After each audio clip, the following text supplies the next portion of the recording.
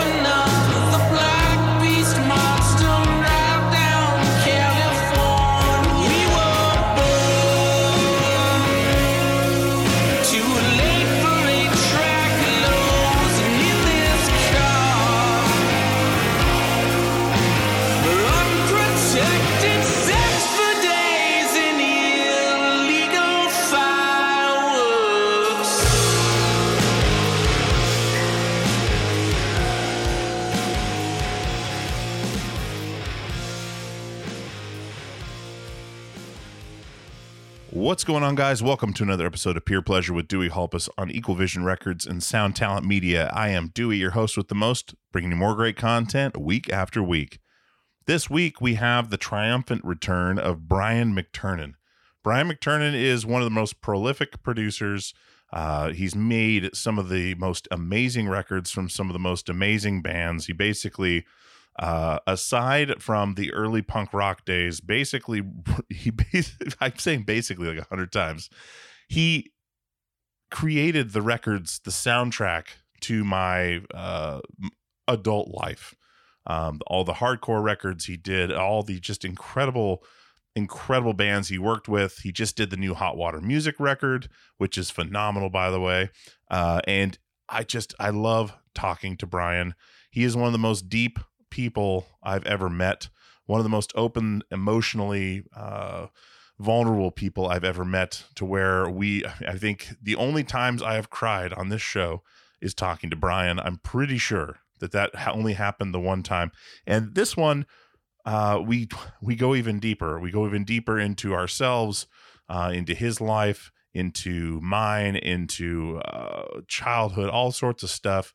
There's tears, there's laughter, as you can expect from a chat between Brian and I, and it's just a completely open conversation that I think you guys are really going to enjoy. This one, we got a lot of good feedback on the last one, and it was very therapeutic for both of us, more so than other people identifying with it. But for us personally, it was incredibly cathartic, and this one was as well. Be Well has a new record coming out on Revelation Records, and it is incredible. He sent it to me. It's incredible. You guys are going to love it. If you like the last record, The Weight and the Cost, you're going to love this record as well. It's just a natural progression for this band, and it's also incredibly open and honest. And we go over some of the lyrics basically from Treadless, a track off there, and he tells the story behind that, and it's heartbreaking. And I can't thank Brian enough for being so open with me, but also just becoming such a great friend over the last couple of years. We talk frequently, and it's just incredible to connect with somebody that has connected with you in such a way through what they create, through what they produce, just this like peripheral existence, threading all these needles through the fiber of your adult life, and then you meet each other and you just click. There's something really, really special about that. It doesn't happen all the time, but when it does, it's crazy. And Brian and I are that way. And I am really, really cherish our friendship, and that we can do this. We can get on the phone and get on the Zoom and chat, and then put it out there for you guys. I know it's something a lot of people don't do when they connect with somebody, is record it and put it out for the world to hear. But in our case, that's what we do. And it's just the way things go. So I feel weird sometimes that people know as much about me as they do, and as much as about my guests. But it comes with the territory of putting this out there and putting the energy in the world. And I wouldn't have it any other way. It's just sometimes, if you think about it literally, how many people out there know so much more about us than most. It's strange. People in other countries, people in your own town, people that come up to you at a show. I mean, I was at I went and saw Jawbox and Jawbreaker the other night, and two people came up from the balcony and were asking for autographs and pictures because of the podcast. I was just there to see a show, and it was my first show back from COVID, and that stuff happens, and it's so strange. And I'm not saying that to toot my own horn. I'm just saying that connection translates, and even in your own town. I forget who said it. You can't be a rock star in your own town. Maybe it was Kurt Cobain. I don't remember. But it can be anywhere. It can be in your neighborhood or whatever, where people identify with something you're doing. They recognize your voice, have good things to say about this or that. I'm just rambling, but it's an incredible experience, and I don't take it lightly. And I love when stuff like that happens, but it's always unexpected. And especially in a climate like that, I'm there to see my friend Brooks play with Jawbox, and the tables turned. You hear someone screaming your name from the balcony, in between songs, not of the band. And it's the weirdest thing. Anyway, I don't know why I brought that up. It's just connecting with people is what this is all about. And the fact that we've done that and continue to do that really is enjoyable. So let's get some business out of the way real quick, and we'll jump right in. So purepleasurepodcast.com is the website. purepleasurepod@gmail.com is the email if you want to get in touch with me with guest ideas or questions or comments. If you're listening to this on Spotify, give us a rating. You can do that now on Spotify. If you're listening on Apple Podcasts, please be sure to give us a actual review. It really helps with the algorithm and everything else. So join the Facebook group as well, the Pure Pleasure Podcast Inner Circle Facebook group. We're posting things on there all the time. And the premium service, purepleasure.supportingcast.fm, gives you access to all the videos, the past cast, and the ad-free feed. So if you don't like listening to all the ads, which we do because we like the companies we work with and they help keep the lights on, so they're going to keep happening. But if you don't like to listen to those, you can sign up for the premium service. It's a minimal price, and you get to skip all those ads. All right, guys, this is a big one. This is a really heavy episode, and I've really held on to this one just because I want to make sure it's the right time to put it out, and I feel that it is. So here's my part 2 chat with the wonderful Mr. Brian McTernan.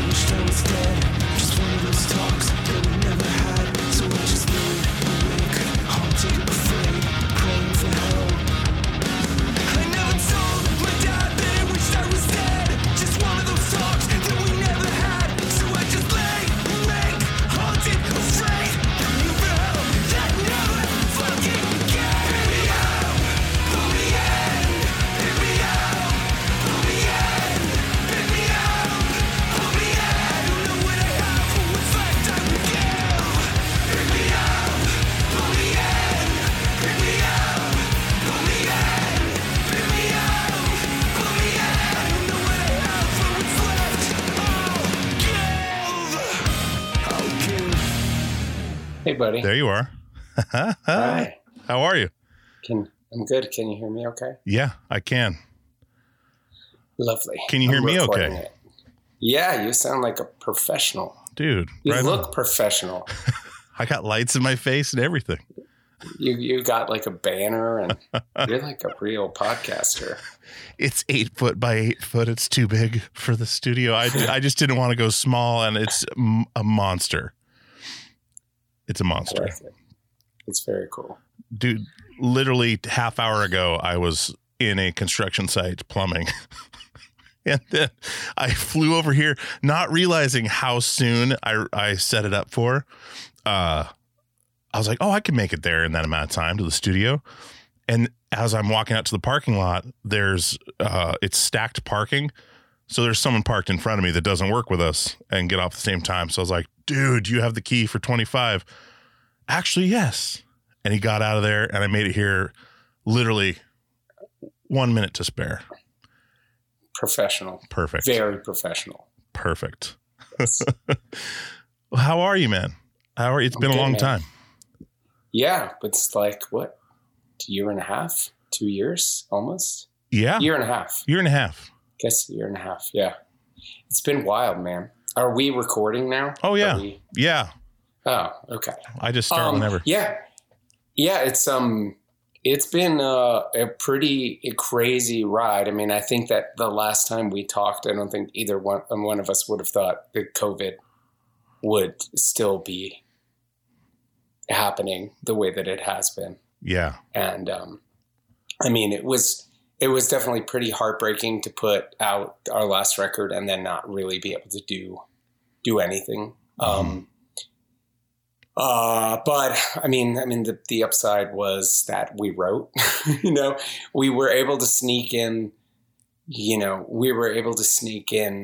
some shows, and I snuck in a couple of records that I produced, but it just feels like a total time warp. I mean, it feels like that was yesterday, but it's a long fucking time ago. Dude, yeah, it was. And it was a whole nother ball game. Like, I think I was in my car, recorded this, and I think we got cut off, like, I don't know, towards the ending. And then your recording stops. So it goes to like phone recording. So people were like, wait a minute, the last half's like phone call. I was like, oh, yeah, don't worry about it. It's fine. And but dude, it was such a different time. It feels like we've gone a lifetime in a year and a half just because it's so crazy different. The weird thing is it's so crazy different, but it also feels like nothing has happened. I mean, I feel like it could have been yesterday that we were on the phone last time, Yeah. It's been wild, man. And it's like, and I mean, on so many levels, like, I don't know that if we got into like what's going on with my wife the last time we were on the phone, but it's now coming up on 3 years since she's worked. She's like a federal whistleblower. And she ran the methadone clinic at the VA hospital in Baltimore and reported some wrongdoing, and they tried to fire her. She's had to testify in front of Congress like 2 or 3 times now, and she hasn't been able to work in 3 years. So everything has just been the combination of that and COVID and like all the tours I've had to cancel. Like, it's just been a very strange time. I guess it's been like that for everybody, but for different reasons. Yeah, absolutely, dude. That's nuts. We did touch on that at the end of the last episode because she had just been going through it like recently. Well, she was still going through it. Like, it was still fresh. It seemed like it was, and I had heard nothing about it before then.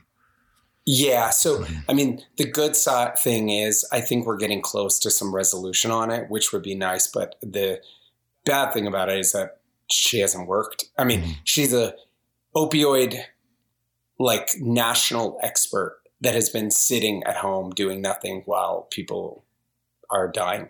I mean, it's like, it's been, I feel awful for her, but I mean, I guess we've gotten to spend a lot of time together. How has that been? It's been good. I think that aspects of it have been good. Aspects of it have been bad. just being around anybody all day, every day, kind of like when you both have stressors can take a toll over time. But I feel like things have been good. And like my daughter, it's like, finally, they just lifted the mask thing at her school. Like, it's just like, I mean, a year and a half of like her sitting on a computer in one room, my wife sitting on a computer in another room, and me trying to make music. It's just like fucking bizarre, totally bizarre. Dude, it's so strange. That's crazy. I'm trying to think back because when we spoke last, so many things have happened from that episode. It's so funny to think about because that episode, we went to some places, and I still talk about that episode of being one of my top episodes that I feel, just because we both shared so much. And I just talked to Simon Brody from Drowning Man, and he said that episode specifically is the reason Drowning Man is reuniting. Oh my God. That's which I was so like, cool. Interesting. Okay. And we talked about it on an episode. It's not out yet, but, yeah, I had no idea. And he's like, dude, that Brian McTernan episode, that's why. And I was like, wow. Cause I talk about it a lot. It's so fucking cool. It's so cool that they're making music again, by the way. But yeah, no, that was fun. I mean, I think that was an interesting one because I think that you and I we hadn't talked before, but then like we had such a connection, and it just kind of like kept going, it just, I mean, I was kind of not quite emotionally prepared for where we went to, but I think it was good to kind of put it out there and, Yeah, dude, I felt really good about it. I felt not even good. I just felt like it was satisfying. Like it was like a cathartic experience. Like it was something else, man. It was crazy. And I feel though, like thinking about it in a poetic way, I guess, like you and I had not spoken before, but the records you had been making had been speaking to me for years before that. You know what I mean? Right. Like there's like some kind of connection there. Yeah. And we have so many mutual friends, and I had been listening to the podcast. So it's like, I just think we got on, and it was cool. Yeah.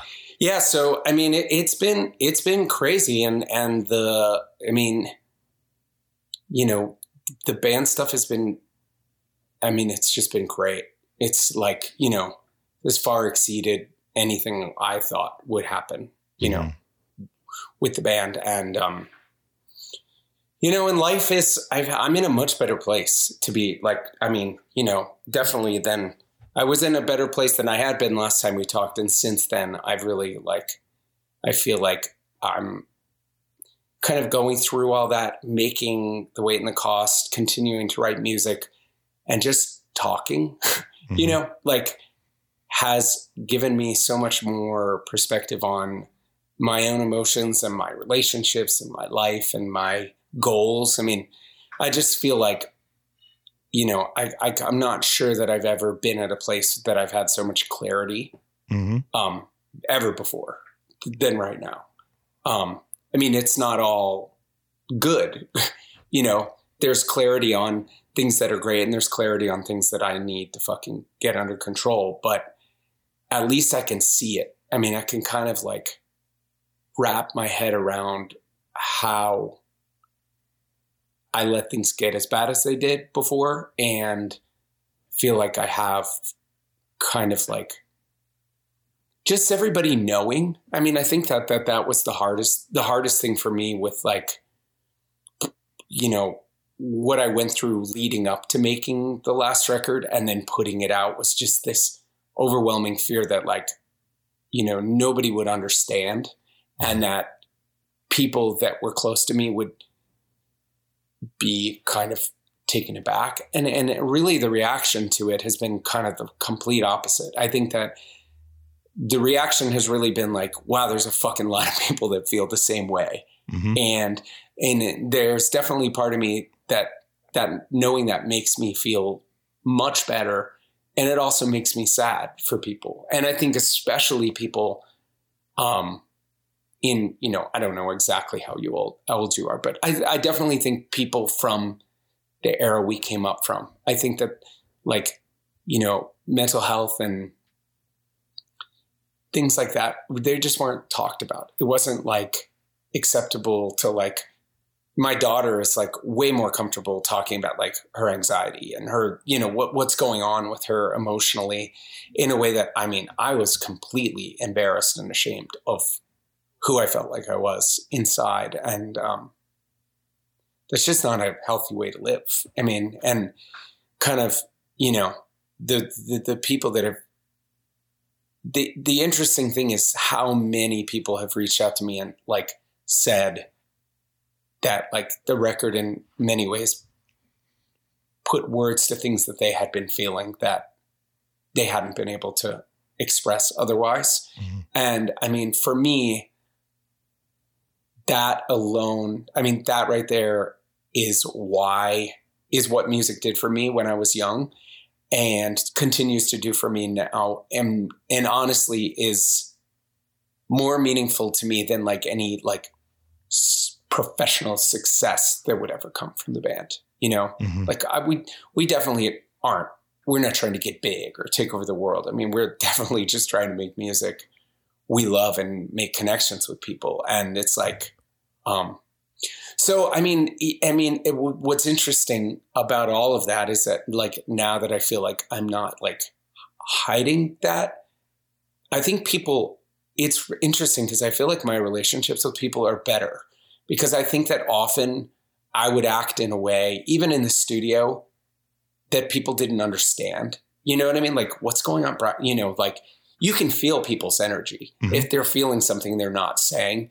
And, I just feel like I'm able to like have a closeness and connection with people that I'm not sure that I ever had before, which is fucking rad. You know? Yeah. Dude, there's so many interesting things there to dig into because one of the things you mentioned is, you know, hearing the feedback on how many people resonate with what you're doing also right. showed you there's a ton more people out there feeling the same way, which is terrible. Right.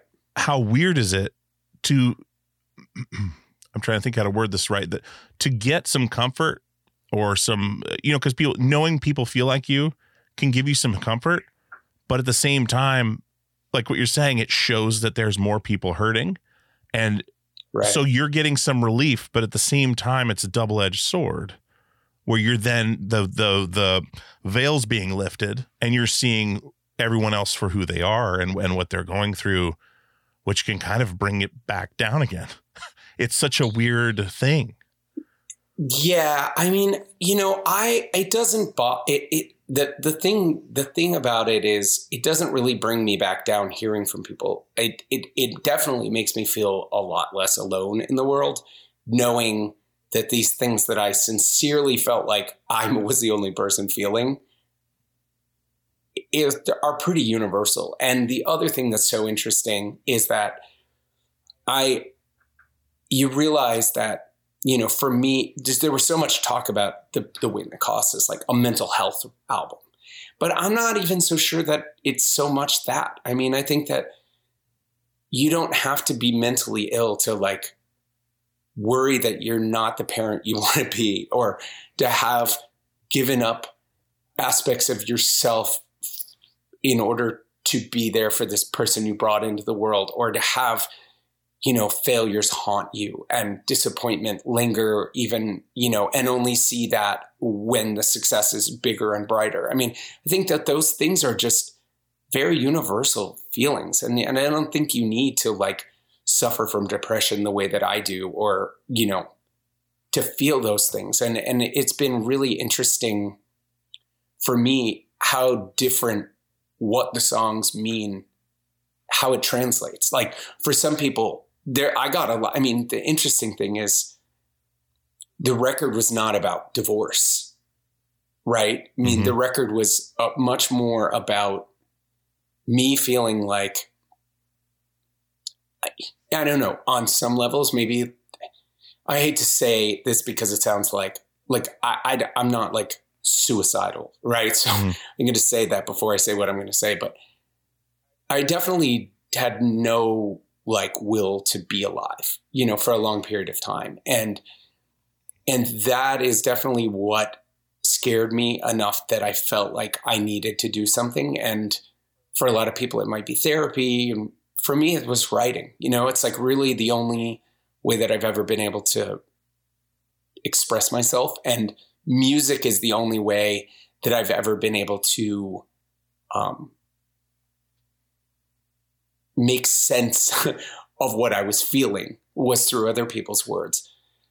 But I've gotten people who, what they relate to is it's like they've been through a divorce, or they've been through, you know, whatever, or they got fired from their job, or like their band fell apart, or I mean, it's just so interesting that it's like, in some ways, the record ended up being kind of a palette that people could interpret it through their own lens. And it was really interesting. It was interesting to see that, you know? Yeah, absolutely. It's like like I was telling you, like I broke down a few times during that record, just because I have kids too. And we talked about it last time, just how sometimes that person you go home to, or those people you go home to, are not always enough to make you feel better. And then you feel guilty about that and things like that. And then having kids and knowing what you're suffering with, and passing it on to them, having them have to deal with that. Like there's so much there with that. And it's such a heavy concept. And I love what you said about not having it be considered a mental health record, that mental health and mental illness, whatever you want to call it, everyone has ups and downs, and everyone has these feelings, and you don't have to suffer from an actual diagnosed mental illness to go through these things. Like you don't have to, it's just human thoughts put to paper and then sung, right? 100%. Like, or screamed in that manner. And I think that's where the connection connects all of us. You don't have to be that way, to feel those things. Like it's anyone can have those bad days, good days, whatever. And it's just a matter when it hits them, you know, that it does that. It's just a beautiful thing. It's someone being honest. And another thing too, you said, like, with not being suicidal, we were talking last week, and I had my therapy session, and we were talking about exactly that is it wasn't being suicidal. It's the apathy around living and dying. Like, what not caring is almost more scary to me, because I've had the same feelings. Whereas if it's over tomorrow, cool. If it's not, cool. And that's putting it tame, but that apathy around something that's so beautiful as life itself is terrifying. Oh, it is. More so. I mean, it's interesting because the things I was feeling were in some ways scarier than the feeling of like, oh, I'm gonna go do something. I mean, I just basically, I didn't take care of myself. I hadn't been to the doctor in 20 years. I hadn't been to the dentist in 20 years. I was drinking a lot. I was like just basically doing anything to not feel. And I was not making plans for the future. And that was much scarier than when I was a kid and felt like maybe I should kill myself. You know what I mean? The teen drama you have. I mean, in some ways, that feeling of like, I just don't care if I'm alive anymore, you know, was very scary. And the thing is, like, the thing for me is that, like, all I ever wanted in my whole life was to be like a good dad, you know? And, like my childhood was so fucked up. And interestingly, like I just went through a pretty like heavy experience with my dad, and my aunt died. And I mean, this might tell you a little bit about how I grew up. And I mean, I hate to say this, in some ways it makes my dad sound bad. And I've really learned to understand that, like, he's like a good man that did the best he could. But his sister died, who was like the closest person in his world. And he talked to her like 3 hours a day, every day on the phone. And I went with him to Denver when she died, to get her house cleared out and to help him with the funeral arrangements. And he was crushed in a way that I had never seen. I mean, he never showed emotion. Like when his father died, he was 10 years old and he didn't cry. Like he boxed and then went into the Navy and just always had a guard up. And we had this moment where he just absolutely fell apart in front of me. And I had never seen that before. And I picked him up and I hugged him. And I don't think I've ever hugged my dad. I don't think I have zero recollection in my entire life of him ever hugging me or me hugging him or us having any sort of connection like that. And I mean, it was unbelievably hard, but the thing that I kind of took from that was that, thank God I am catching what's up with me before that's my relationship with my daughter, you know? And I'm a much more affectionate, open person than my dad was, but definitely there were several years where I got home, I started drinking, I'm on my phone, I'm checking my email, I'm watching it, everything except being there. And like, you know, like the way that my dad grew up and the way he didn't have the outlets that I have to express these things. And like, we just never talked about anything. And like the first song on the new Be Well record is the song Treadless. And we're getting way too heavy again, but the closest I ever came to like ever doing anything actually bad was I was working at this reggae record label when I was maybe in 11th grade or something. And I was really in a deep, bad, depressive state. And I got out of work and I went and I was driving my parents' minivan. And I sat in the minivan and I sat for a minute and I just closed my eyes. I put the car in reverse and I just hit the gas. And I flew across a parking lot and smashed into a tractor trailer in the back. And I, hysterically crying, drove home. I pulled up at my house. I got out of the car. My dad saw the car. He saw me. I walked inside and we never talked about it. Jesus. To this day, we've never talked about it. And I kind of, you know, I've spent a lot of time looking back at my life and trying to figure out, how did I let it be this bad for so long? And I think that, you know, to not be able to say what I was feeling to the person that brought me into this world was tough, you know? Yeah. And, but I'm not like that with my daughter. And I caught it before I let it become that. And I'm not sure it would have never been bad on that level, but I was fucking tuned out. I was unaware of what was going on with her. I was unaware of what was going on with my wife. And, you know,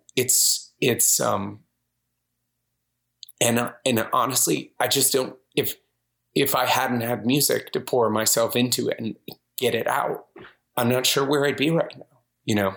So I'm just super thankful that, you know, I mean, to have this opportunity, to have people like you to talk to and have people that can hear this and not think, oh, he's fucked up. Because I'm not fucked up. I have problems, but I'm a good friend. I'm a good father. I've spent my life pouring myself into a community that is always also been there for me. And, you kind of my takeaway from all of it is that I'm sick of hiding, and I don't need to. Like, people are seeing me for who I am and accepting it and loving it. And I never thought that would happen. So, it's been a wild ride, and it's really interesting with the new record, because I think that, the weight and the cost, I feel like I was in the eye of the storm, kind of, and I couldn't see anything.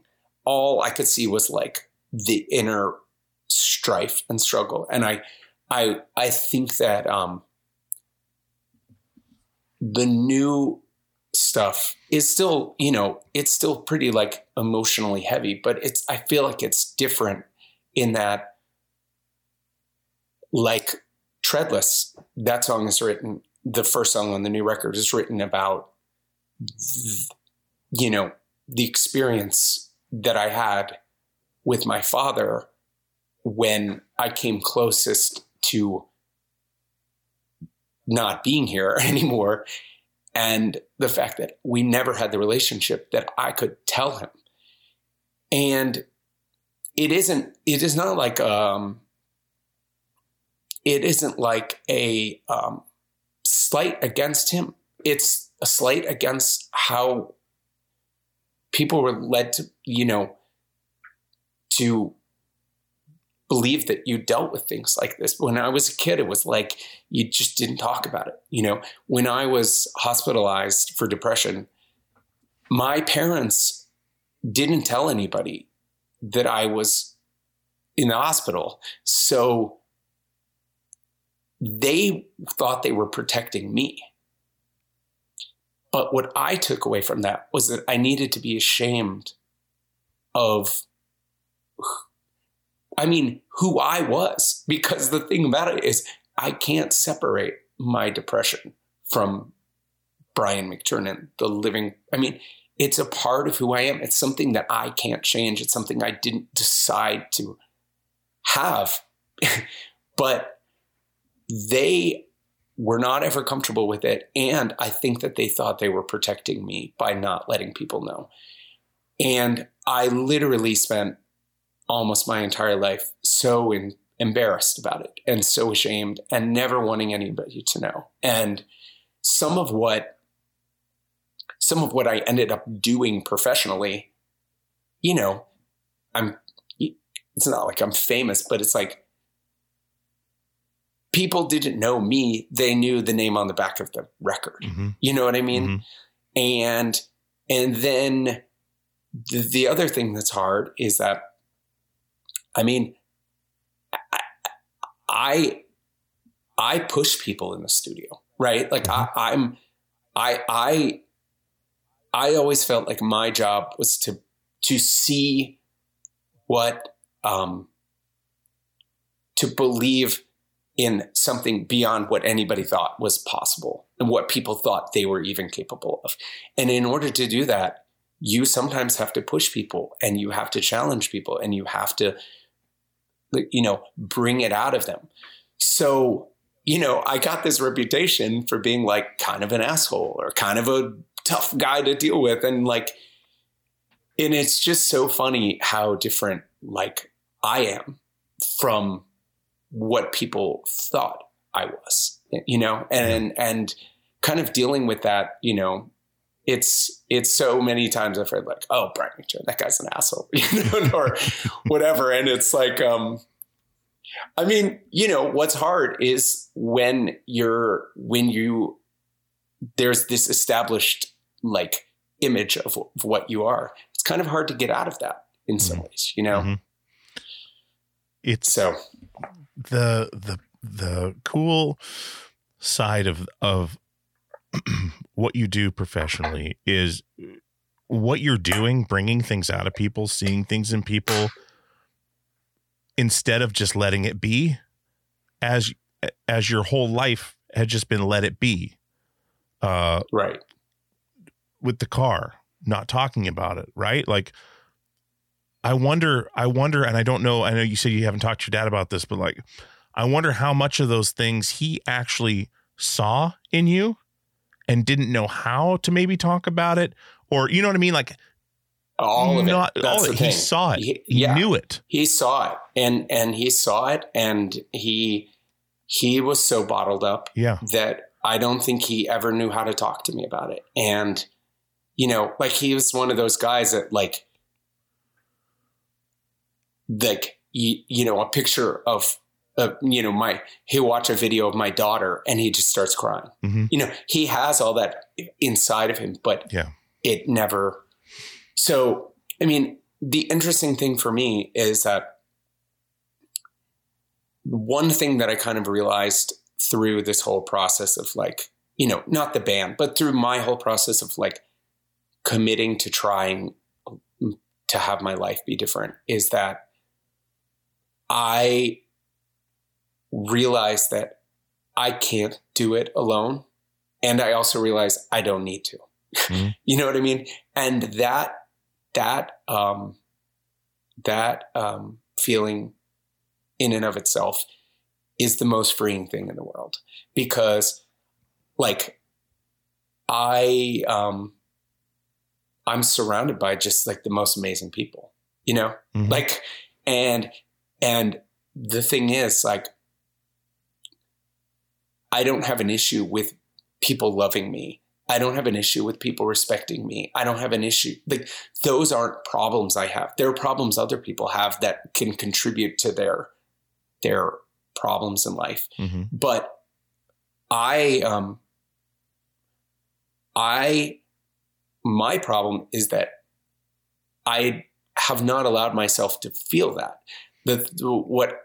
Like with producing records, it's like if you were to ask me, all I kind of had in my head for a long time was the failure, you know, the failures or the things people weren't happy with, or the snarky comment in a review that I read. Like somehow there could be 1,000 positive things and the one negative comment is stuck with me. Mm-hmm. Or like, you know,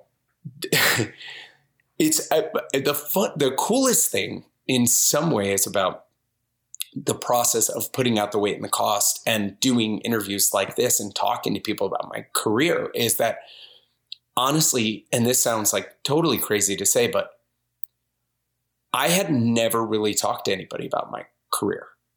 I mean, I think I had told you last time, I don't like to do interviews about my production career alone, because I feel like, you know, it's really hard to talk about making a record and not have it sound like you're taking credit for the band's mm-hmm. work. Mm-hmm. Right.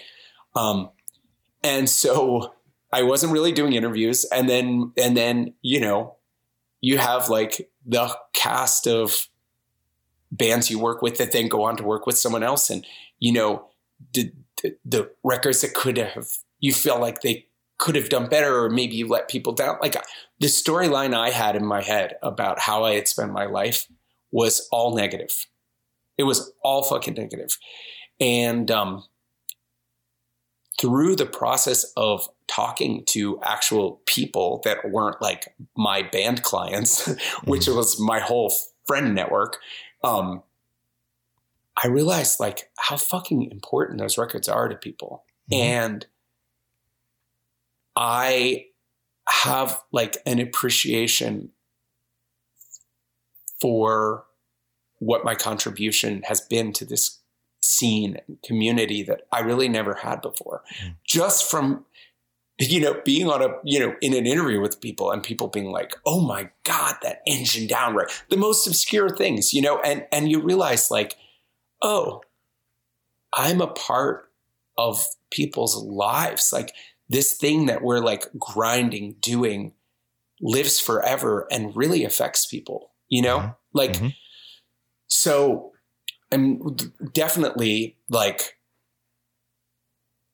I mean, I think one of the things that was like the healthiest thing that came from all of it is like, I can look back at my career as a producer in a totally different way and appreciate like the experiences I had in the studio and how much those records like mean to people that have bought them and lived with them. And also how much it means to the people that I helped make those records. You know, like, I mean, I don't mean this like in a egotistical way, but in just a very matter of fact way. Like, I've worked with incredible bands and helped many of them make their career defining records or help put them in a position to make that with someone else, you know? And, it's just been, you know, that's been like really important for me to like see, because instead of me going, oh, Turnstile is blowing up and they didn't do the record with me. It's like, I feel like, but I was there for them when they didn't have money and they needed someone to help guide them and help them take that next step. Like, it doesn't, you know, there was a time in my life I would have been like not able to see it that way. Actually, on that note, I don't know if I ever told you this, but one of the coolest fucking things that ever happened in my whole career was, and I apologize if I told you this last time. It just happens to be that we're talking about it, but, I had done the 2 Circus Survive records, right? Juturna and on Letting Go. Yeah. And then very soon after On Letting Go came out, I remember seeing an interview with Brendan and they were like, how do you feel about the record? He's like, well, I think it's cool, but I'm just dying to work with somebody else. Or something like that. So and Brendan, I was like, dude. yeah. And it was like, I was pretty crushed and maybe because I knew that he was probably right, you know, in some ways. Like, I feel like I had a way that I heard that band and we were just polishing the vision. We weren't going beyond it. And so I definitely don't. I think that the reason it kind of stung was because I kind of thought, you know, maybe he was right in retrospect. But anyway, long story short, one day I came home and I was having kind of a tough day. Anyway, came home and I had a letter in the mail. And Brendan had sent me a letter and he said, we're making our new record and I'm really proud of it. And all I can think is how much you did to put us in a position where we're able to do this now. And I just felt like, wow, what a fucking awesome thing to say. And what a kind way to make me feel, you know, like a part of it still, which I am, you know what I mean? Which is like, you know, it's like I never felt like bands continuing to work with me was like, there are some situations where it totally makes sense to just do all the records together. Like Strike Anywhere is a perfect example of like, they're just doing their thing. We're just having fun. And it's like, they're not trying to be anything different than Strike Anywhere. Where a band that is like really looking to every time change it and have it be totally different, it totally makes sense to, like, I think Turnstile is a perfect example of like, you work with me, you work with Will Yip, and then you go in and they're able to make this fucking masterpiece, you know? And all of us had, you know, it's the band's record, but all of us played a little role in getting it there. And anyway, I can't even remember what I was saying, but Brendan saying that really helped, you know, take the sting out of like what he had said before, you know, which, you know, and I fucking love those guys. And anyway, sorry. I'm in the same boat. You have to know Brendan Ekstrom to understand all of that, because he is the most like matter of fact, just dry, quick-witted, smart, amazing person. But at times he can be not abrasive, but like he'll just kind of come on and tell you exactly how he's thinking. Yeah. But he'll kind of do it in a snarky way. And you have to kind of think it for a second, like, wait a minute, was he serious? But it's just his personality. And he's a wonderful, wonderful person. And I love him dearly. And he shouted us out in Guitar World magazine randomly. And wow. I was like, holy shit. I mean, I fucking love that guy. And I love that about him too. And he's right. You know what I mean? They went on to make Blue Sky Noise, which I couldn't have made. Mm-hmm. And it's a career defining record. So it's, you know, like I am now at a place where I can look back at my life, and instead of looking at that situation as I got fired, I can look at that situation and go, wow, I'm really proud that I was the right person at the right time to help a brilliant group of artists mm-hmm. develop. You know, yeah, I had the skill set and the passion that helped them make 2 important records and helped put them on a path to continue to have like an incredible career. And several years ago, I wouldn't have seen it that way. I would have seen it as I didn't take enough chances, and they left the studio just dying to get in with somebody else. And you know what I mean? And like, it's never that. I mean, it's anyway. So it's been an interesting, that was a very unexpected outcome of this process for me, was that kind of, you know, that being able to zoom out and kind of look back at my life and appreciate it in a way that I hadn't before. So, well, it's just so interesting because talking about, you know, like you went into your career doing what you couldn't do before. Like you were digging into like talking about things, digging into people, like being an empath, like, and also you can be, if you're being a hard ass, I mean, you can also still be an empath and be fine, you know, basically speak to the room or hear the room, you know, not the sound, but hear people.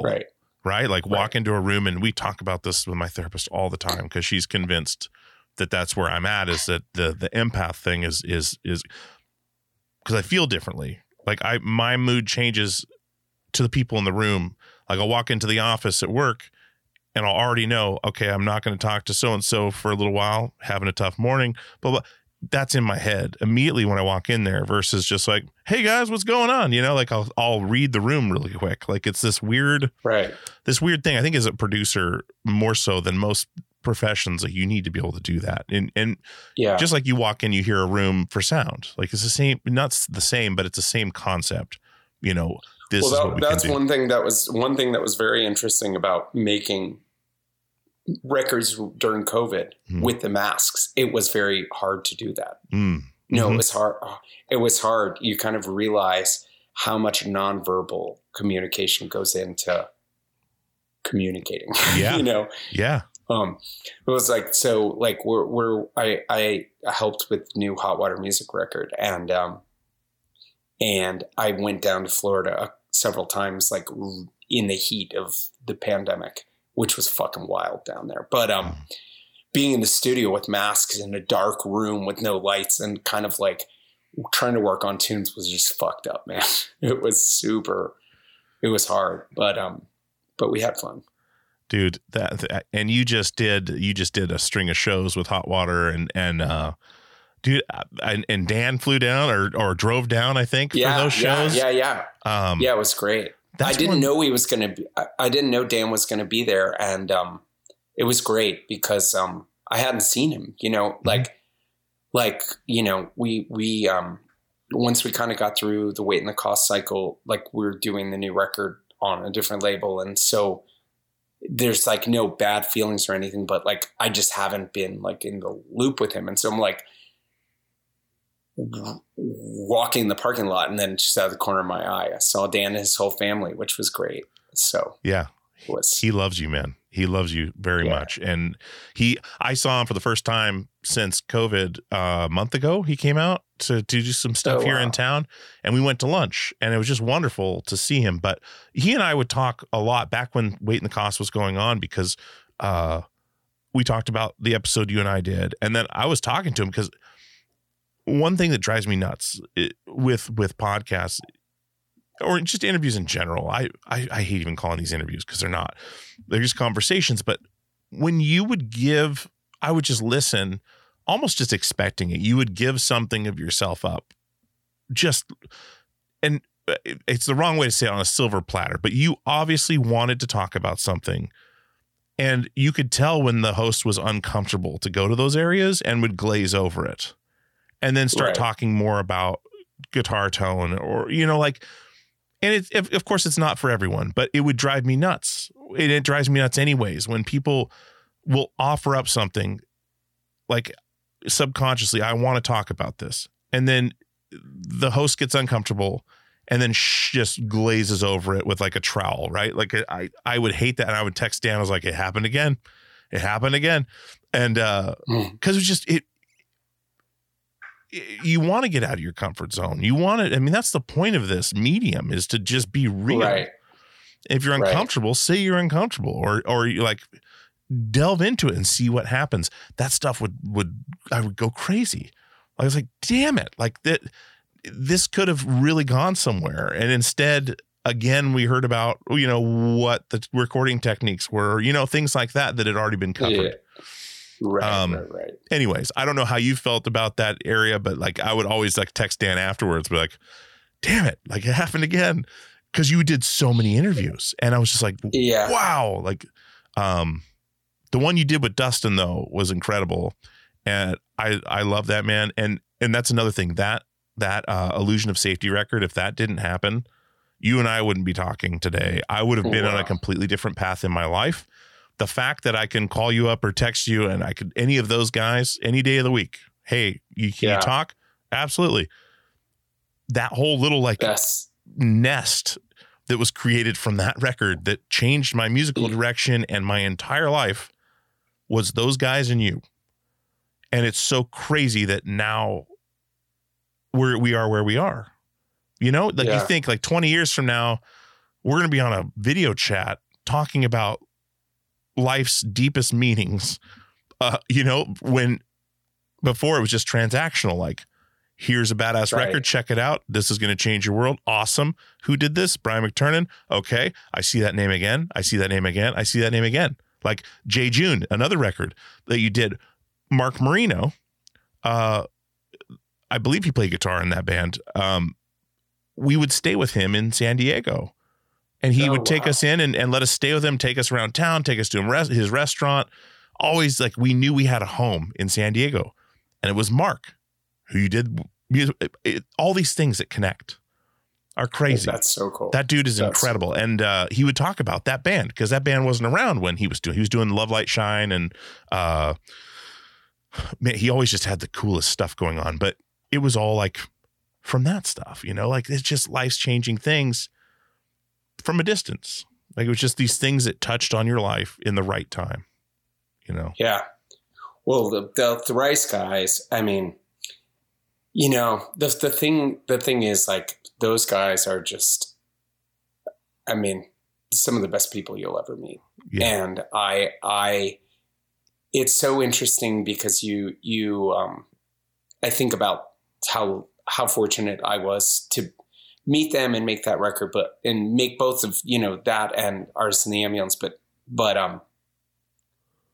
having them they're just real friends. You know what I mean? Like, I just feel like whether I'm talking to them regularly or not, I just feel so like, close and appreciative and supported by them. And the thing about those guys is that they have not changed at all. It's like they are still the fucking nice, super sweet, down to earth, like, salt of the earth human beings that I met 24 years ago when we were recording Illusion of Safety. They're like, they never let it get to their head. They never let, the other thing is like, it's, like what we talked about with like Circa and, bands going on to work with other people. It's like those guys, it just never got in the way of our friendship. Like our friendship was like 100% above the professional, so. Yeah. And I mean, there's a lot of bands that are that way. I mean, like, it's so interesting to have, speaking of that, to have done the Hot Water Music record, right? Because we hadn't worked together in 15 years. So it was like, so fucking cool. I mean, it's like, it was really funny because we, like kind of out of the blue, like Jason and I had been talking a little, Jason, the bass player. Mm-hmm. And then one day, George, their drummer, called me, who, I mean, we definitely had some friction on the first record I did with them. And then I feel like it was, you know, it wasn't that way on the future records. But what I loved is he called me and he just wanted to talk about it. Mm-hmm. You know, he wanted to express the things that he loved about working with me and the things that he didn't love about working with me, and the things that he like enjoyed about working with other people he had worked with since me. And it was so refreshing to just have this like super adult conversation where he's like, I'd like to focus on this. And I was able to say, okay, I totally think that's important.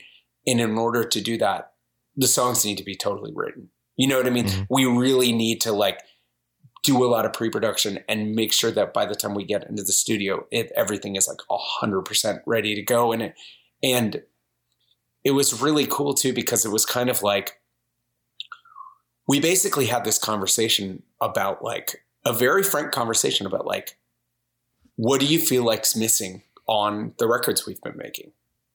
And I told him, and it was like so cool because it was like, we were so on the same page. They're like one of my favorite bands in the world, some of my favorite people in the world. And it was like riding a bike. Mm-hmm. It was just amazing how much, like once we kind of got into it, how it was like no time had passed at all. Like we were just 100% on the same page. And the magic that had been there before, that kind of like connection was like stronger than ever.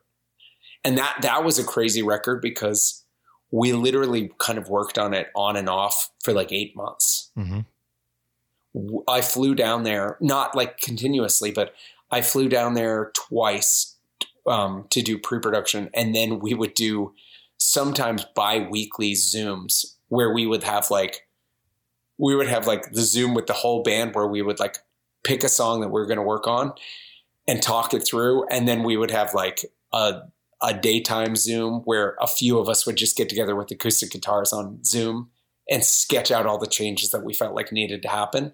And then we would demo it all. Like Chris Cresswell, the new guitar player, would like record a scratch track to a click. He would send it to George. George would play his drums. He'd send it to Jason. Jason would do his bass. And then the guys would sing on it. And it was like, we kind of demoed the whole record through Zoom in a weird way. It's wild. It was a crazy experience. Yeah. And then I went down there and it was just fucking great, man. It's like, and the record's just unbelievable. I don't know if you've heard it, but I have. It's incredible. It's just like, I'm incredibly proud of it. And it's also just like, I love those guys. And it's so fun to have a reason to be talking to them all the time. Mm-hmm. You know what I mean? Like that might sound stupid, but it's like, they're some of my closest friends in the world. And like, we didn't ever like lose touch, but we just didn't have, you know, like we didn't have things to be talking about every day. Well, now we do. And then they have been just incredible. Like we're doing so many Be Well shows with Hot Water, and that is a fucking trip. Like we played on Sunday night in St. Petersburg. And Chris Wallard came to the show, mm-hmm. and he's like my hero. I mean, I don't know that there are many people that I kind of look up to more than him as like a writer and a player and as a human. And just like knowing he was there was just felt, I mean, I wasn't nervous. I just felt excited that, mm-hmm. you know, he got to see me play, you know, and it was like a great show, and, you know, he was psyched, and it was just really cool, man. It was really cool. It's incredible, dude. The record's amazing. And when Dan told me you were working on it, I was like, yes, okay, perfect. Like, because Dan and I talk every week for the podcast stuff, and he would bring that up like, hey, I got something to tell you. I was like, all right. And you always get those juicy insider tips when we have the weekly call. And I love that. I was so excited. And yeah, that's cool. It's just incredible. But the and what you're saying too about not having a reason to talk to, like, isn't it interesting how even now with how easy it is to connect, like we're on Zoom right now, like I'm looking at you right now, like that wasn't a possibility way back, but even now that 15 years or whatever, like that distance and that time doesn't really affect as much. Like these friendships are just, they transcend that. Like you don't need to talk to each other every day, and you can get back together. Like you said, riding a bike, it's like you never had any distance. It's crazy. And it's a beautiful thing to have that. Like, in talking about like the Thrice guys, like, we'll go however long without talking, or that, Riley's kid has a surgery or something. So I shoot him a message or a quick voicemail or something in the morning, just saying, hey, thinking about you, like just nurturing those relationships. But you don't have to be in each other's face all the time. It's really interesting. It's really a beautiful thing. Or, just checking in, I think is important, but you don't necessarily need those really strong friendships. You don't need to talk to each other every day. You don't need to see each other every day. It's just you're a part of your fabric.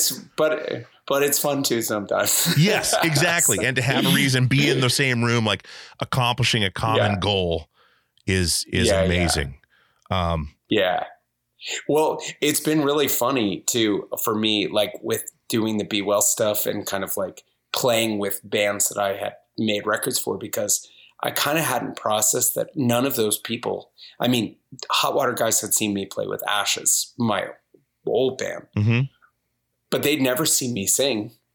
You know what I mean? And like so many of the bands had never seen me play. And it was so interesting when we, Be Well played Furnace Fest, which was a fucking fantastic show. And we're about to go on. And I looked at one side of the stage and it's like the guys in The Bled and the guys in Hot Water Music and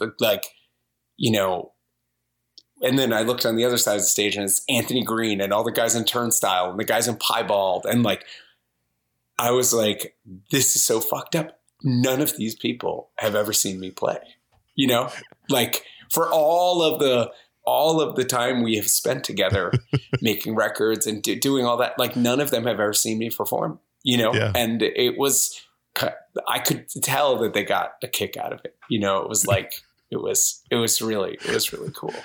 I would have, if I was them, I would have been in the crowd or whatever with a sign that just says, nope, do it again. Try it again. Try it again. Nope. Do it again.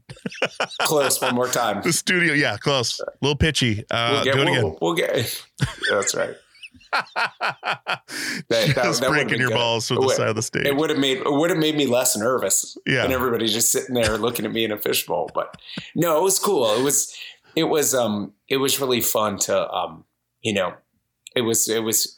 it's really fun to get to like have those people see me do this thing. Cause before I was making records, I mean, there was like 5 or 6 years where I toured nonstop, but then it just stopped. And I never thought I would ever do it again. And so to be able to do this and then be able to like, I mean, the one thing that's really crazy since we last spoke is that early on with the band, I mean, we couldn't pay to get on a show pretty much, like we were trying to get on shows. And I think that nobody really like, I think that in fairness to people, I think that nobody was quite sure that it was like a real band, like that it wasn't just like a one-off kind of side project. But the opportunities that we're getting now are just fucking unreal. Like it's hard for me to, like, I'm looking at our touring schedule and it's just like, it's just unbelievable. And it isn't just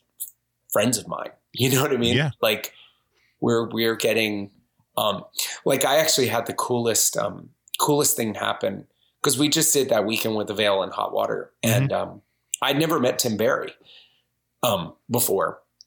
And we finished our set in Detroit and he pulled me aside and said, hey man, it's so cool. I had no idea that like you were in this band and Mike was in this band and Aaron, like all, he said, I didn't know. He said, he said, our booking agent sent us the 2 videos and said, like, I think you should consider this band. And he was like, I just felt like what you're doing was important. And the fact that you guys are who you are is a bonus. Like, we didn't know. And I was just like, wow, fucking Tim Barry. Yeah, that's incredible. Thought what I was doing was important. So, yeah. I mean, it's been cool. And, you know,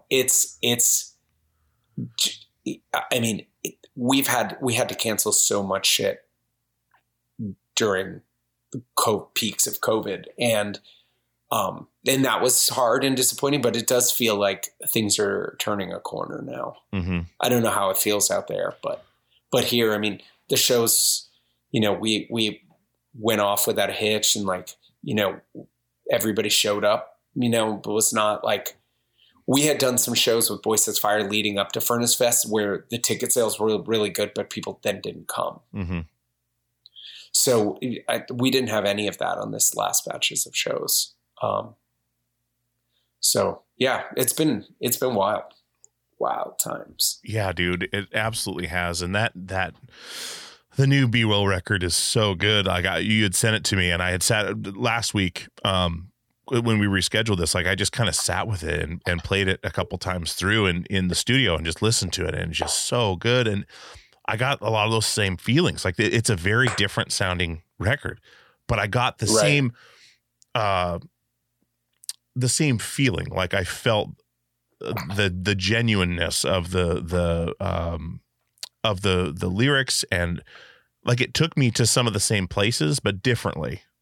Like it was because you're so honest with what you're saying, and it's so clear and not necessarily direct, but it's pretty direct on what you're talking about. And I immediately like trust it, I guess, is the way. So I listen to it with a different ear than I listen to a lot of things, just because I want to know what's being said, because I trust what's coming out of the speakers.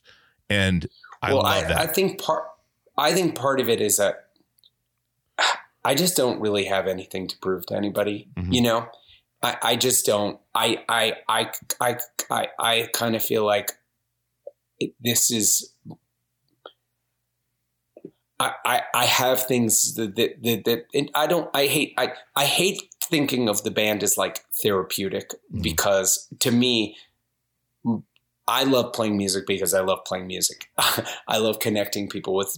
I love intimacy. I love the process of writing and recording and all that. But I mean, for definitely on a personal level, it has been a medium that I've been able to say some things to people around me, even mm-hmm. that I would not have been able to say otherwise. And I kind of feel like if there's a way that I can say it that's clear, and I'm not hiding behind imagery and metaphor, if I make an effort to try and say the thing mm-hmm. Mm-hmm. and let it live there. And that is, I mean, I'm glad that you take that from it, because that is what I aspire to do with it. And it's kind of interesting because, like, you know, I always worry. I don't worry about, I'm very open with my daughter. I'm like extremely open with my daughter, but, we were shooting the new video, and my niece is like kind of the primary actor in that. And I was thinking like, oh my gosh, I'm so nervous for like my family, you know, my mother-in-law and my brother-in-law's parents to hear these words, you know what I mean? Mm-hmm. And it was interesting because like the thing about Be Well is that it's heavy, but it's hopeful, you know, mm-hmm. I think. And I was pleased because when they heard the song, finally, they were all into it and kind of got it. And it was really interesting to hear the take of someone that is not like a punk or hardcore guy. Mm-hmm. You know what I mean? Like their interpretation of it was interesting to me. But Well, it's a universal thing. Like it's that's the thing. It's so weird with styles of music. Music itself is just a language in its own, and it's just, you know, someone's whispering in your ear, someone's yelling at you. I mean, it's communication. It really is, even with no words. But it's just weird to hear how people from the scene take it versus not from the scene. That it's even a difference. You know? I think one thing that I found so interesting is how much was made of the lyrics. Because, you know, if you take what I'm saying and then you pull it up against what a lot of other, I mean, people are singing about like cutting somebody's heart out, you know, or, you know, things that are just way more extreme than what I'm saying. You know, but for some reason, saying the thing that like is clear that is what I'm actually feeling and saying it was notable. You know, So I found it kind of interesting. I mean, fortunately, I was like the best thing that came from the band was that I decided to just keep writing, and I didn't. So by the time that The Weight and the Cost came out, I was already sitting on like maybe 15, 20 songs. So I feel like we kind of dodged the bullet of that. Like, I don't want to say sophomore slump, but like I have been around a million bands where you put out a record and everybody's talking about the record and good, bad, or whatever it is. And you just can't, it's almost impossible to like. What's going on, guys? This is Dewey from Peer Pleasure, and I want to tell you about our newest sponsor, DistroKid. DistroKid distributes your music across all online platforms. They are an amazing company. I've enjoyed working with them the last few weeks, and they're going to be with us for a while, and I really, really appreciate that. I love working with great companies, and DistroKid is one of them.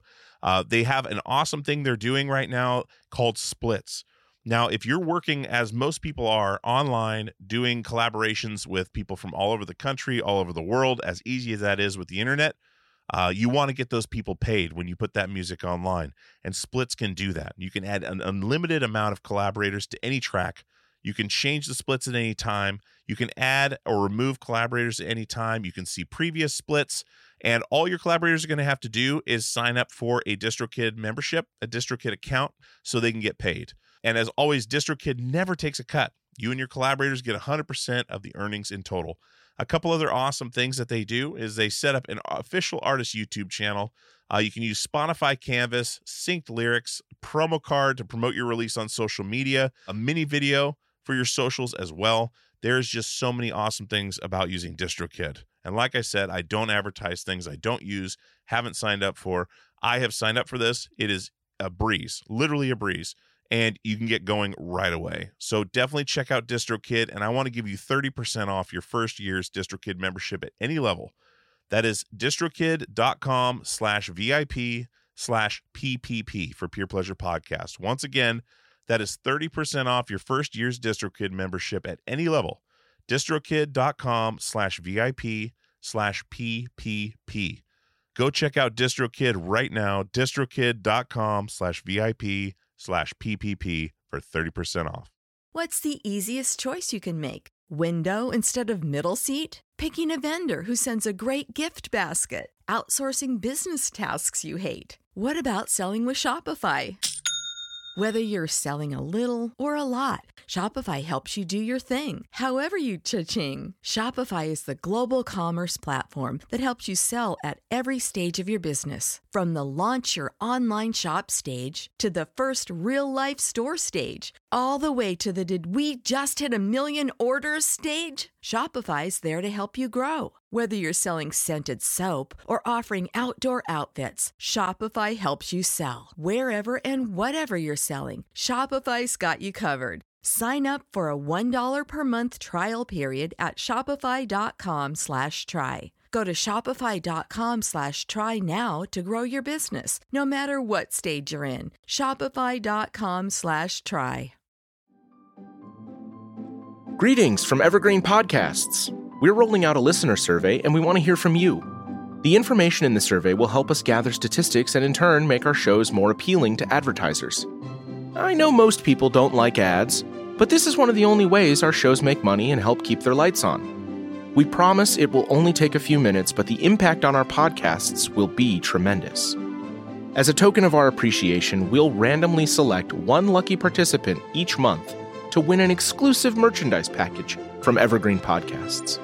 Head to evergreenpodcast.com/listenersurvey to help a show and possibly get some free stuff for doing so. We can't thank you enough for the support. Now back to the show. Hey guys, this is Dewey from Peer Pleasure, and I wanted to tell you about Premium Pleasure, our premium subscription service that's available now. peerpleasure.supportingcast.fm is the website. There's 3 tiers, Tier 1, Tier 2, and Tier 3. Tier 1 is $5 a month. It gets you the ad-free experience. Tier 2 gets you access to the Peer Pleasure Passcast. It gets you access to the videos of the interviews. It gets you merch discounts. Tier 3 is $20 a month. That gets you all of that. It gets you the Passcast, gets you the video footage, discounts on merchandise, and monthly Zoom calls with myself and other guests. We're going to have all kinds of stuff in there for you. There's all kinds of stuff in there for you now. There is, I believe, 30 to 40 videos of these interviews. There is multiple episodes of the Passcast. The Passcast is a podcast that I'd started separately that is me and another podcaster or me and a guest discussing a deep dive into their favorite episode of Peer Pleasure. So there's a bunch of those on there. So-and-so and I would talk about the Chino Moreno episode. So-and-so and I would talk about the Yvette Young episodes. And we would do a deep dive and tell where they came from, how we got the guest, stories of that weren't discussed on the podcast or maybe weren't in there. It's just another glimpse behind the curtain. So that's the big deal with this premium service, is giving you a glimpse behind the curtain of how the podcast is made, gives you access to things I'm doing and things that we're doing with the show, gives you, ad-free stuff. It gives you just all kinds of things that we could throw in there to help make it a valuable part of your month. Because I put everything out there on this show. I put everything I have into this show. So being able to give you guys that little bit of extra is a big deal to me, and having your support is a big deal to me, because if we don't support our artists and creatives, we're not going to have any left. So I appreciate it. peerpleasure.supportingcast.fm is the website. Go sign up today and get some of this premium pleasure. Not have that affect the way you write. Mm-hmm. You know what I mean? You kind of like, it's either an overreaction to the feedback, or you start saying, oh, this is what people like that we do, so I'm just going to do that. And I feel like I'm glad that I kind of got a head start, because I didn't get in my head about it at all with the new record. Yeah. So that it's all kind of from the same time too. Like that's what makes it great too. The thing that I'm excited about, the thing that I like about, like, I think I said this earlier, but with the new record is that I can see that I have much more, it's way more zoomed out than, like, I feel like The Weight and the Cost, I was so close to it all that I was describing it all, but without being able to tell what it was, And I think that on the new record, there is like a much, there's more clarity about what those feelings were. And it's really interesting. For me, it's a less heavy record for me than The Weight and the Cost.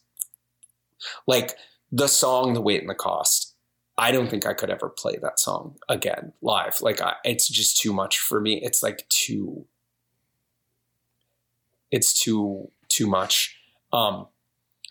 And I don't really feel that way about any of the new songs, but it's really interesting where my older brother finds the new record heavier for him than The Weight and the Cost. Like I think it's because it is in some ways more direct, and I think that he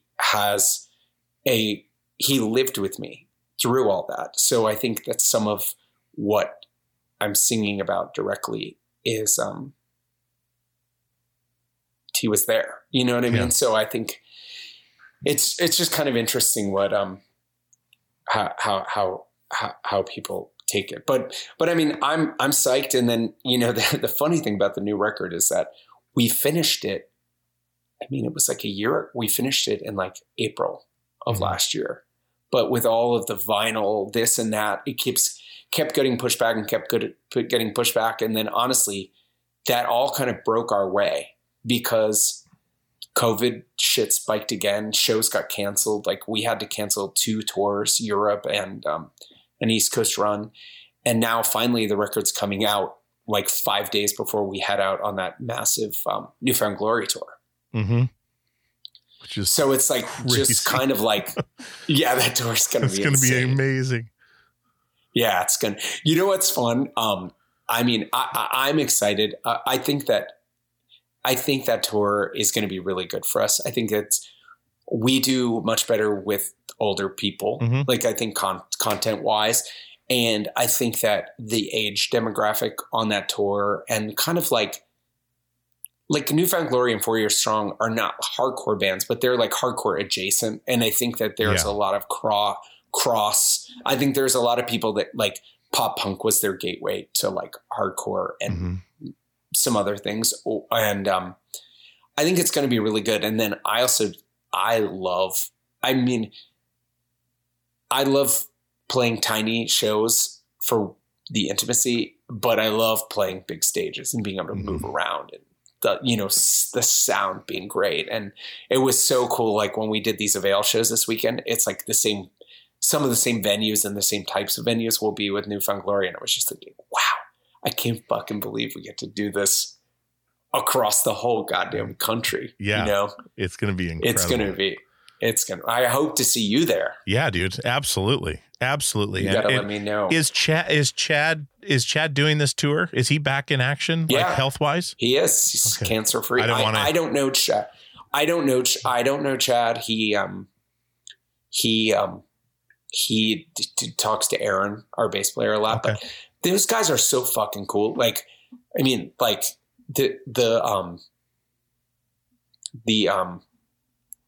we had confirmed the New Found Glory tour.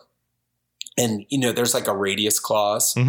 Like can't do this before this or this, blah, blah, blah. And we got the Hot Water and the Avail dates offer.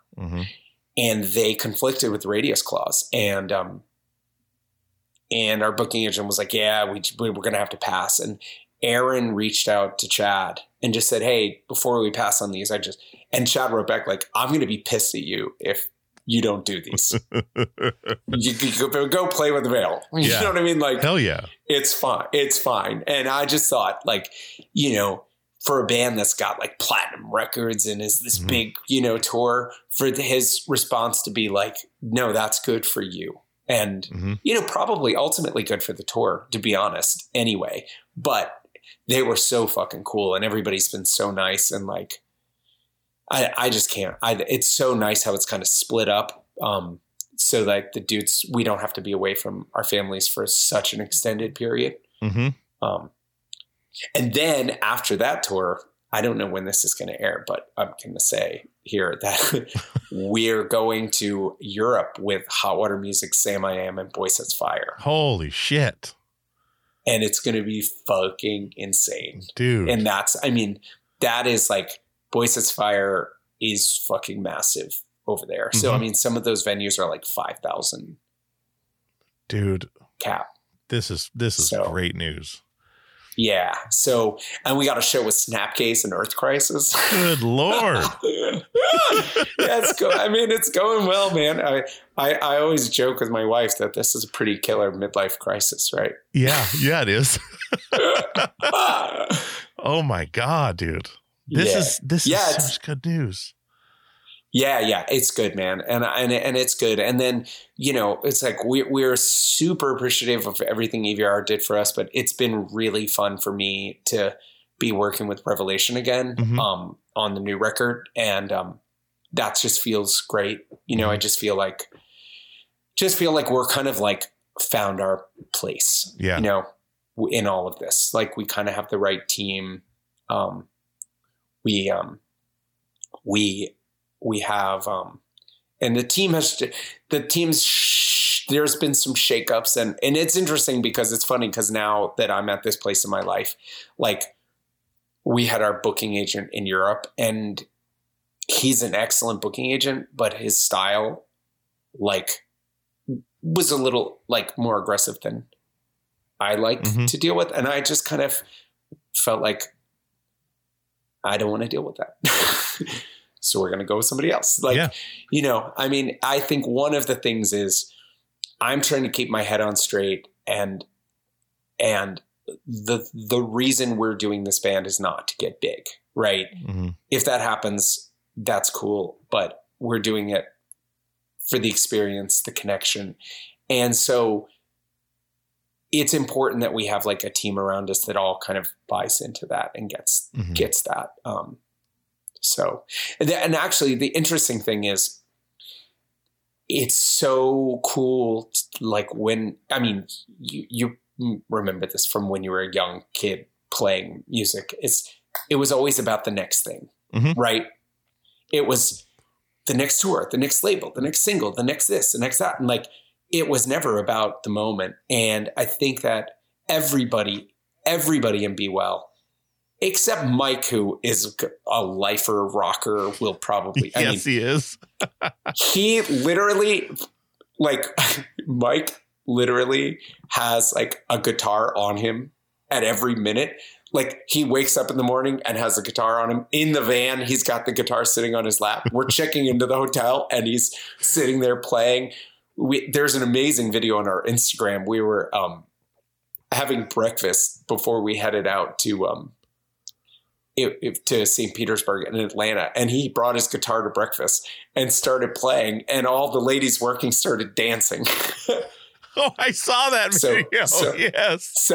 So the amazing thing, the best thing that video doesn't show is that Tim Barry, Vale was staying in the same hotel. So he came down to have breakfast after we had already left, and he played the video for the ladies. And they were so sick. But anyway, my point is I have never been in a professional situation, a band situation like this, where it's entirely about what's happening in the moment. There's no talk of getting big or, you know, it's like, whoa, this is so cool. But all this cool shit is happening, but everybody is so appreciative and so enjoying it because who knows how long it lasts. You know what I mean? I mean, I would love it if we had the opportunity to make more records, but who knows if that will be a thing or not. I mean, like, how, you know, who knows how long all of us, our, you know, families will put up with us going out and losing money to, you know, play first of three in front of, you know, like right now, everybody's into it and appreciating it. And I think that my wife gets really mad when I look at it this way, but I don't think it's a bad thing to feel to acknowledge that it's not going to last forever. Right. So whether forever, whether it's a few more records or this is it or whatever happens, I just want to experience it and appreciate it. And like, there's a song by a band called Rites of Spring. And I literally think about this lyric every single day of my life. He says, drink deep. It's just a taste and it might not come this way again. And that is my personal motto with the band, which is I want to like fully feel it and appreciate it and enjoy it. And however long it goes is however long it goes, but I'm not going to miss it by worrying about a bunch of shit that we can't control or a bunch of shit that may never happen. And it's just like a very, you know, I feel sincerely lucky and it isn't lost on me how many people like yourself and Dan and, you know, countless people have been believers and supporters and like, you know, friends and, you know, like the connection we have is not just like regular. I mean, it's real, you know what I mean? Like, you know, it's, and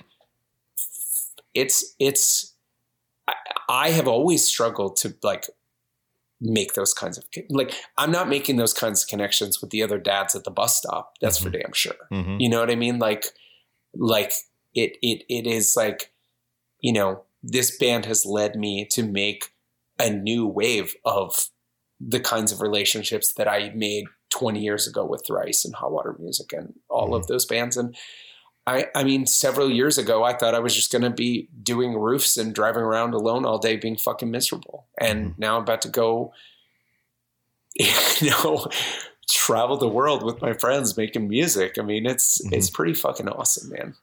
Dude, it's a testament to those listening. You know, we talked about some heavy stuff earlier.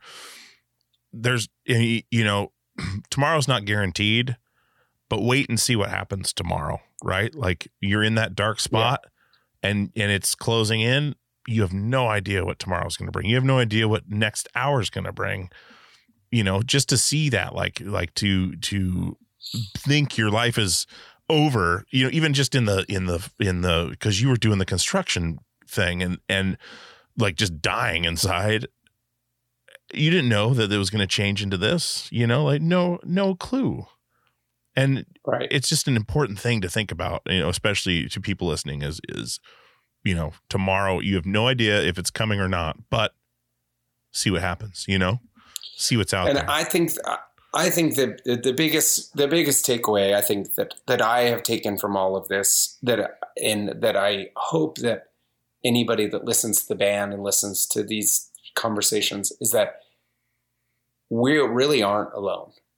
As alone as you can feel, there are so many people that are experiencing the exact same things, and you just have to find your avenue where you can express it, where you can get it out. Because when you bottle it up and you let it grow inside you, it's like corrosive. It was like eating me from the inside out. And I mean, I was fortunate that I had this outlet. But, you know, for like other people, it's therapy. For other people, it's running or whatever it is. But like, you have to find a way to get those things out. And when you hide it and you let it grow, it takes on a weight and a meaning.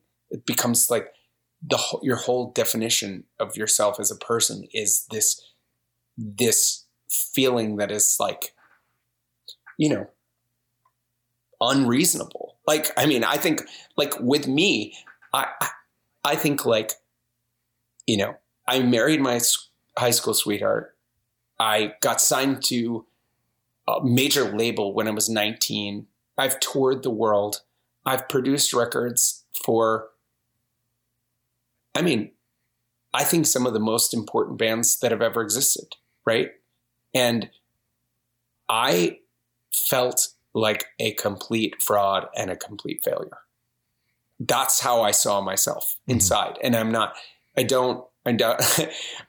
saying that feels dramatic, and it's not. I mean, I never allowed myself to see the positive, and I only saw the negative. I only saw the negative reviews. I only saw the negative comments.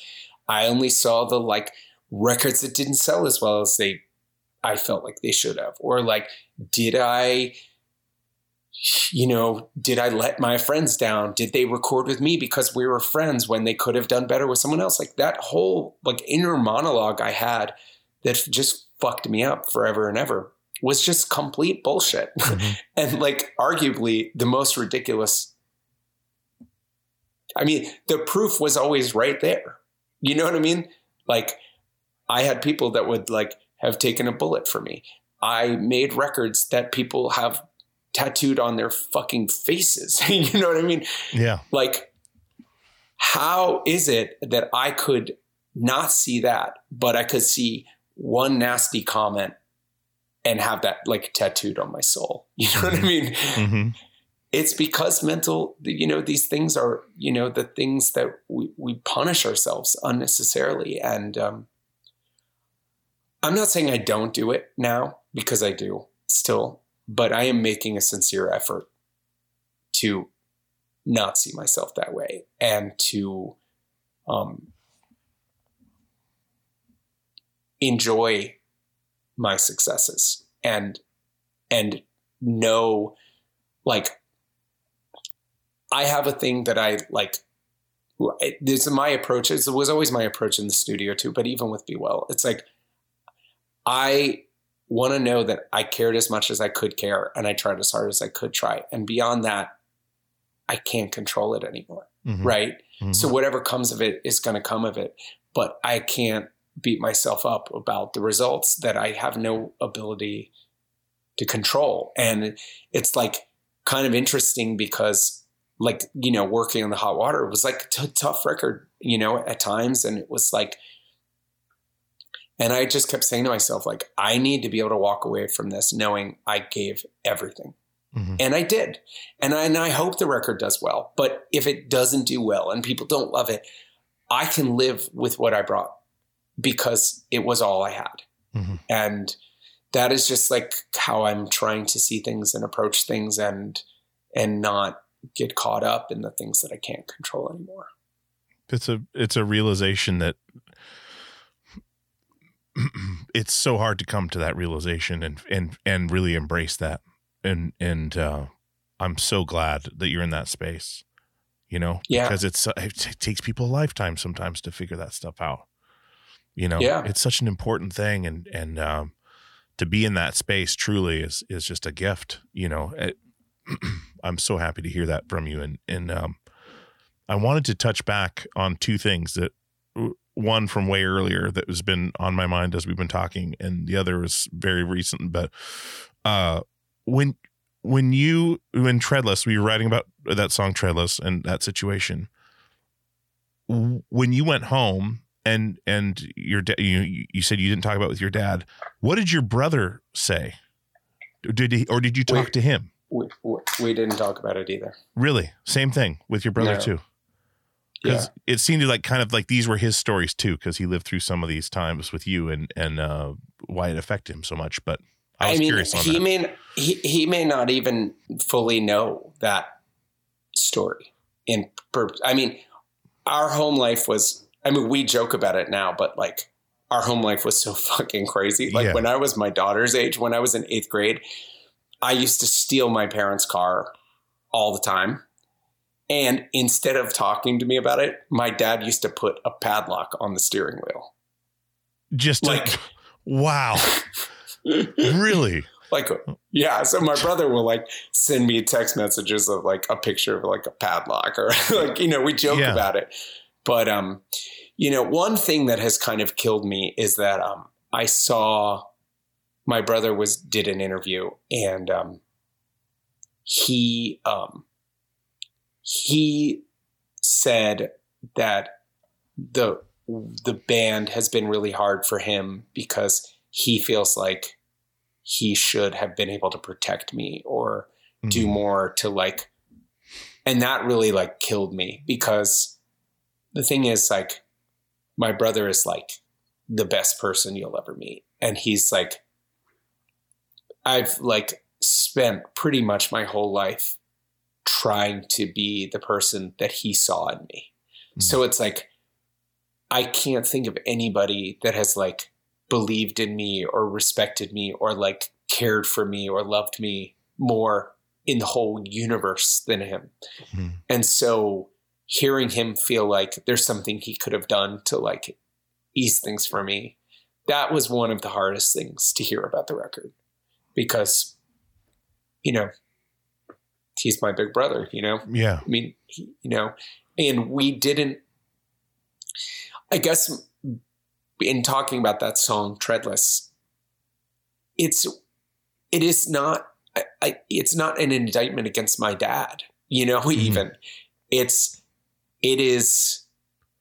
an indictment on not talking about things. Yeah. You know what I mean? Yeah. And like, I didn't talk about it. I would have never talked to anybody about that. But like the fact that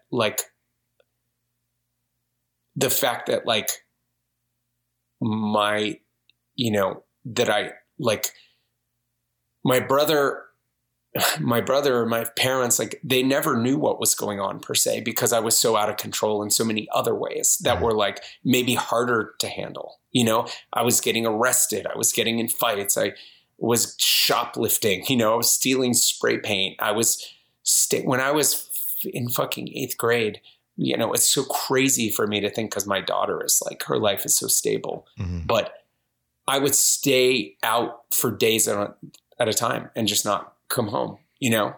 Or like the first time I went to Europe, my dad didn't even know I was gone. I dropped out of high school, went to Europe, came home, and he didn't even realize I was gone. Jesus. Like we just had a very fucked up, dysfunctional upbringing. And it's like not, you know, I mean, it's hard because my dad he grew up really extremely poor in a really bad neighborhood. And then his father died when he was 10 in front of him. Oh. And then he went to Vietnam and he came back with like PTSD and diabetes and tinnitus in his ear. And he was so worried about money at every moment of his life from growing up so poor. Like, we literally I don't think we ever went and ate in a restaurant, like as a family, pretty much. We definitely, you know, like still to this day, he has plenty of money now. He takes the Greyhound bus to California when he goes, because wow, he can't stand, he lives in fear of like not having money. Like when they moved to like a brand new house when they moved from our old house, and the guy was going to like totally gut the house we grew up in. So my dad took the microwave and the refrigerator and put them in the garage of the new house and used them until they stopped working before he started using the new stuff. What? So, I mean, it sounds totally insane, but then I think about I know what they made, which was not a lot, and how good our life was. And so it's like, you kind of realize that like shit's fucking complicated.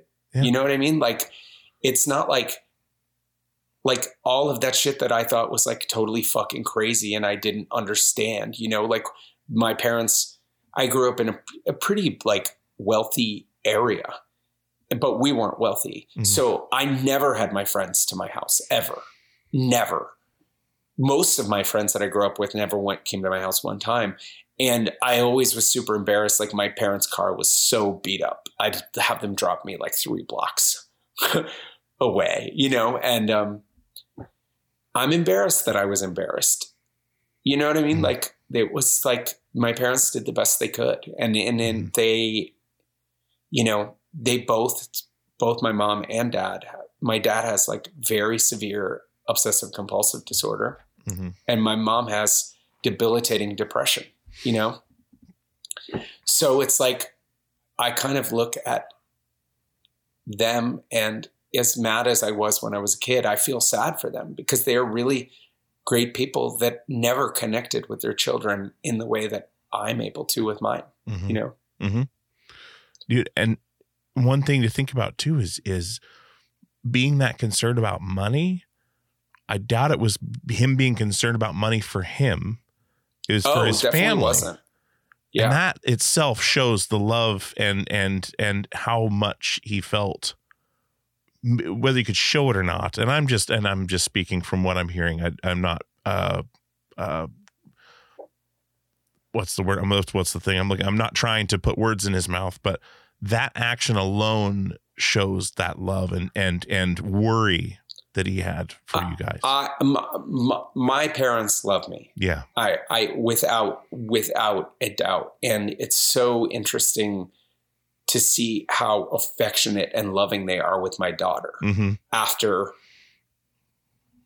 they were never able to be that way with me. And we had a fucking insane, I mean, it's like you could make a fucking movie about our house. Like I was legitimately out of control, and I would like come home and like tag the walls in the house.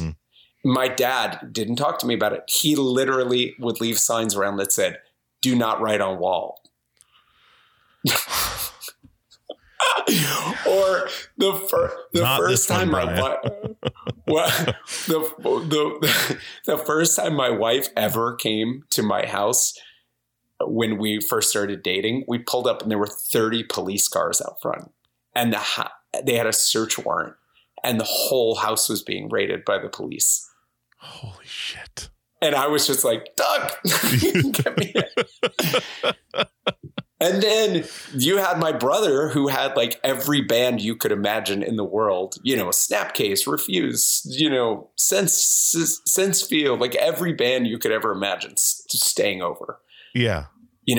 And it was just out of control, man. It was the whole thing was, and then I basically was like raising my little brother, it was like, we were just like, it was a fucking insane life situation. It was fucking totally insane, dude. But it made you who you are. That's the one thing that's really hard to grip is the crazy thing about it is that if you met me now, when you meet, you could never imagine. Yeah. Right. Like I have my shit together. I'm super focused. I'm super on top of things. When I was a kid, I was just fucking lunatic out of my mind. And part of that was like a reaction to like, I think that like the depression and the anxiety was there, and it manifested as like bad behavior. You know what I mean? It was only later in life, like when I got out of there, that I kind of realized like, oh fuck, that was not normal. Yeah, dude. The stories from back then, good Lord. We even animated them last time. Like you remember that? Like for that episode, like you tagging the walls and stuff. That was so awesome when we saw that. But yeah, but I mean, I think that now when I look at my parents, I just realized that they were in over their head. Yeah. And they didn't have a way to like, like my dad has never gone to therapy. He has never taken medication. Like he's never dealt with it. And, I think that all three of my brothers, I think that like we love our dad, and I respect my dad more than almost anybody I can think of, but I want to be a different kind of dad. Yeah. Like I don't like I want my daughter to be able to talk to me about anything. And I want to be the kind of parent that can listen and, understand and also not try and fix everything, because she has to learn, to like navigate this world on her own as well. So it's just fucking insane, man. It's been a wild ride. And then, kind of like just circling back to where we started with this, like that experience I had with my dad being out in Denver, I really felt like I was really proud that I was able to be there for him when he needed me to be, at his darkest time, that I was able to like,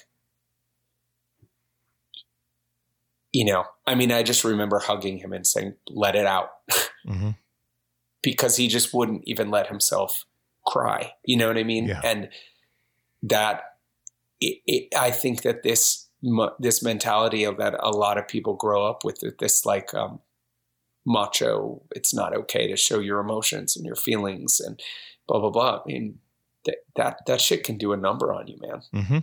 You know what I mean? Yeah. Because anyway, so it eats you alive. Like this is exactly when I mentioned I had a couple things I wanted to ask you about from earlier. That was it. That moment when your dad, you said you picked him up and hugged him. Like, did he collapse? Yeah, because he's crying for a lot more than what he was crying for specifically then, but what did you, and this is, I'm asking this, not to go back down that road, but because I lost my dad a few years ago, and I'd give literally anything to have 5 more minutes. But when you hugged him for the first time, what did you feel? like, what did you feel? Cause you'd not done that before. Like, what did it feel like that? He felt like fragile. You know, I felt like he was broken, and I felt like grateful that I was able to be there for him in that moment. And I, you know, that whole trip was really crazy because my aunt had severe obsessive compulsive disorder as well. And with her, it had manifested as hoarding. So like I ended up having to stay in Denver for almost 3 weeks and had to clear out the whole house and go through all the photo albums and do all that. And I was really like, it's funny because like so many, like my brothers and my wife, kept saying like, oh, I'm so sorry you have to do this. And I kind of felt like I'm proud that I can do this for him, you know, that like I can take care of this for him when he needs me to. And, you know, I got the whole house cleared out. I got all the photos sent home and I got the house sold and got it all taken care of. And he didn't have to, it would have killed him to try and do that on his own. And so I was thankful. And I do feel like things have been different since then, you know, with him. Like, I feel like he is so appreciative of like, not just what I did there, but like with my, you know, my brothers, have done so much, to help get the estate settled. And we had this really crazy thing happen too. When, I mean, I don't even know why I'm saying this on a podcast, but we went to the lawyers about her will, and nobody had ever seen her will. And, the lawyer read it to my dad and I, and my aunt had left a much larger portion to my older brother than to me and my younger brother. And my dad turned around and hysterically kept saying, but she loved you. She loved you. She loved you. And it was like so fucking heavy. And I was just like, it doesn't matter what, however she wanted to do it is how she wanted, you know, how she wanted to do it. It's totally fine. But the amazing thing, like I was telling you before, how amazing my older brother is. I called him to tell him, and he was like, well, that's cool that she did that, but I'm not going to do that. We're not going to split it that way. We're going to split it between all three of us because, and he was like, I'd be fine to just split it up between all the kids, you know? Yeah. And it was just interesting how, you know, I felt like appreciative of my older brother for that. And then my younger brother, who's a lawyer, has been handling all the estate. And it was just like a very painful situation that I think brought us all closer together in the end. So that's how it works, man. And it's awful that it has to go that way sometimes, but it really does.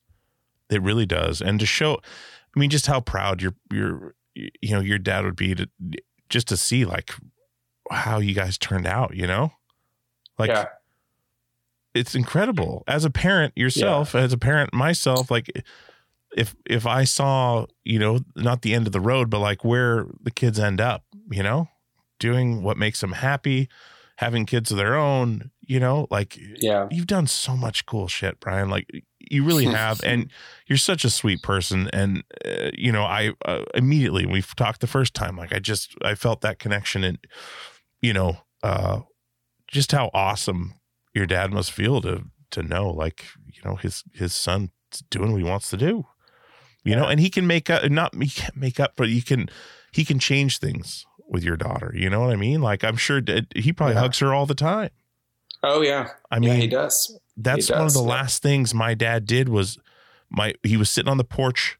He came down to see the house we got into, and my son, Grayson, he's autistic and just does things a lot differently, came up and he calls him Papa, or called him Papa. And he just gave him a hug, but he held him just arms around him, standing.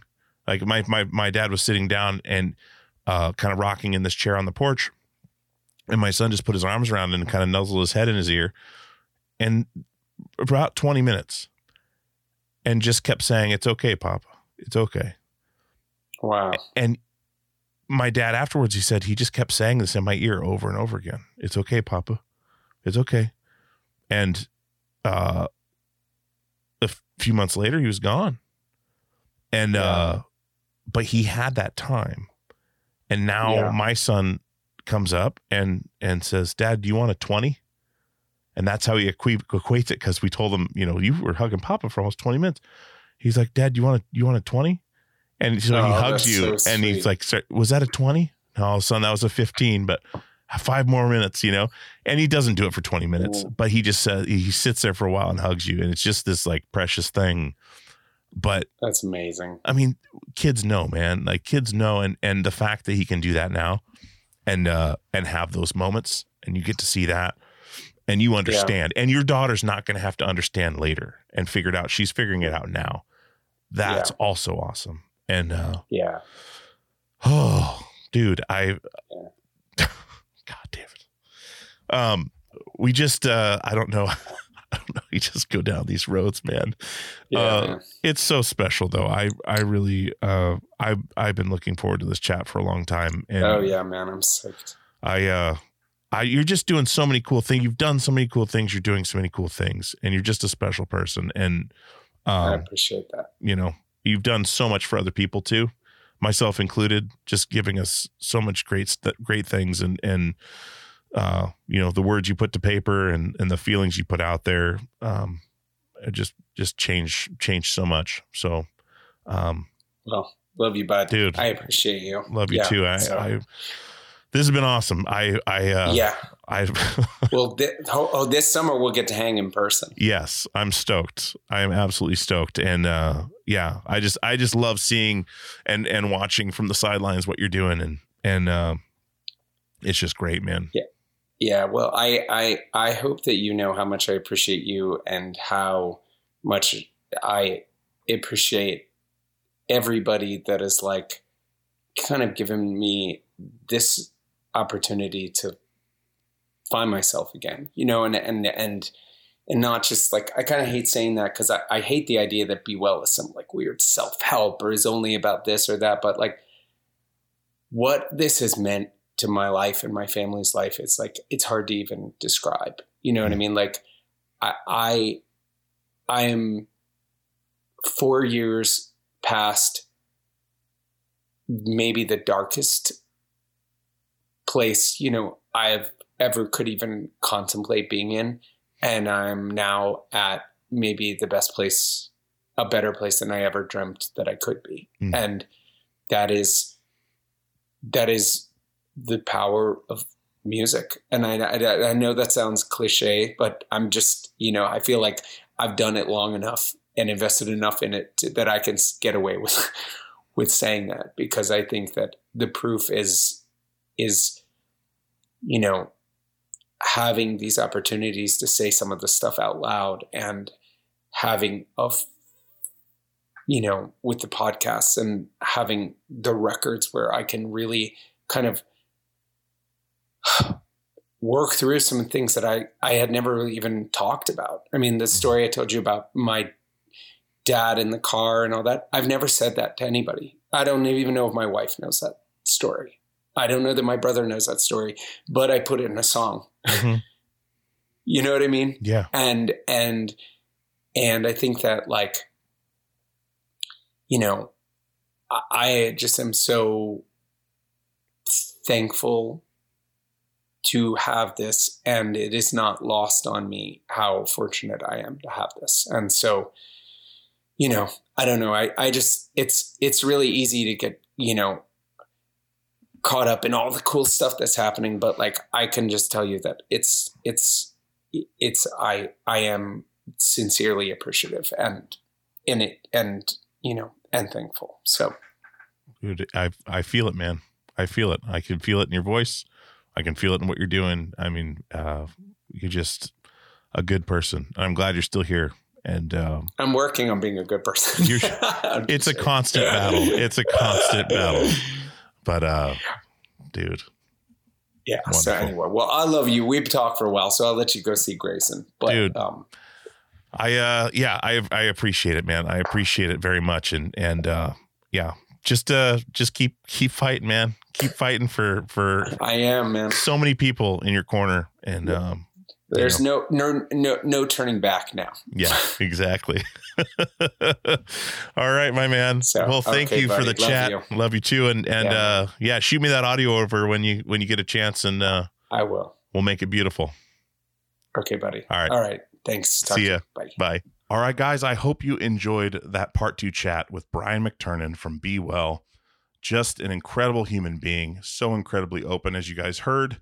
We don't mean to go as deep as we do, and I think it just happens because we are comfortable with each other and trust each other, even though other people are listening. We trust in the process of this medium, and it's something that's truly special when these chats happen this way. It's something it can't be recreated. It's not forced. It's just two humans connecting on a level that is beyond the normal. And I really believe in that energy. I really believe if you put yourself out there and put yourself in the world, it's going to come back to you, and in a good way. As long as you're doing it in a positive way. You're not going out there impacting people by hurting them. You're going out there and impacting people by leading by example and putting out positive energy. I really believe that. And I wish each and every one of you would do that today. When you hear this chat, if this chat touches you, do something nice for someone, do something for somebody else, do something selfless, give a part of yourself, put some of yourself out in the world, do that thing you've been putting off, do that, start that podcast, write that song, write that book, write something down, start journaling, go help a neighbor, just do something positive and it'll come back to you. And that's the way you can start making things better, is with your personal community, your neighborhood. And if you want to touch the world, start a podcast. You push one button and it goes out to every country in the world. As long as they know what it is, they can listen to it. It's a big thing, and it's only getting bigger. And that's because of you guys spreading the word of the show, spreading the word of the medium in general. And I think this podcast thing is so much more important than people give credit to it. Preserving long form conversation, preserving attention spans, giving someone a break from the monotony of their day to hear either two other people connect or multiple other people connect. I'm going to stop rambling about this, but I just really feel strongly about the energy after going back through this episode. Just an incredible chat. I love Brian McTernan very much. Thanks to him for coming back on the show. We'll probably do a part 3 and a part 7, a part 12, whatever it may be. But it's great to have a friend that's done so many amazing things and is such a sweet person. So thank you, Brian, for coming on. Check out the new Be Well record coming out. It's incredible. It's on Revelation Records. Go back and check out The Weight and the Cost as well on Ecovision. Part of the family now. So, guys, thank you so much for listening week after week. I love each and every one of you very much. I want nothing but the best for you, and thank you for supporting me in what I do. And what this team does for this show. I can't thank you enough. So, as always, we'll see you on the radio.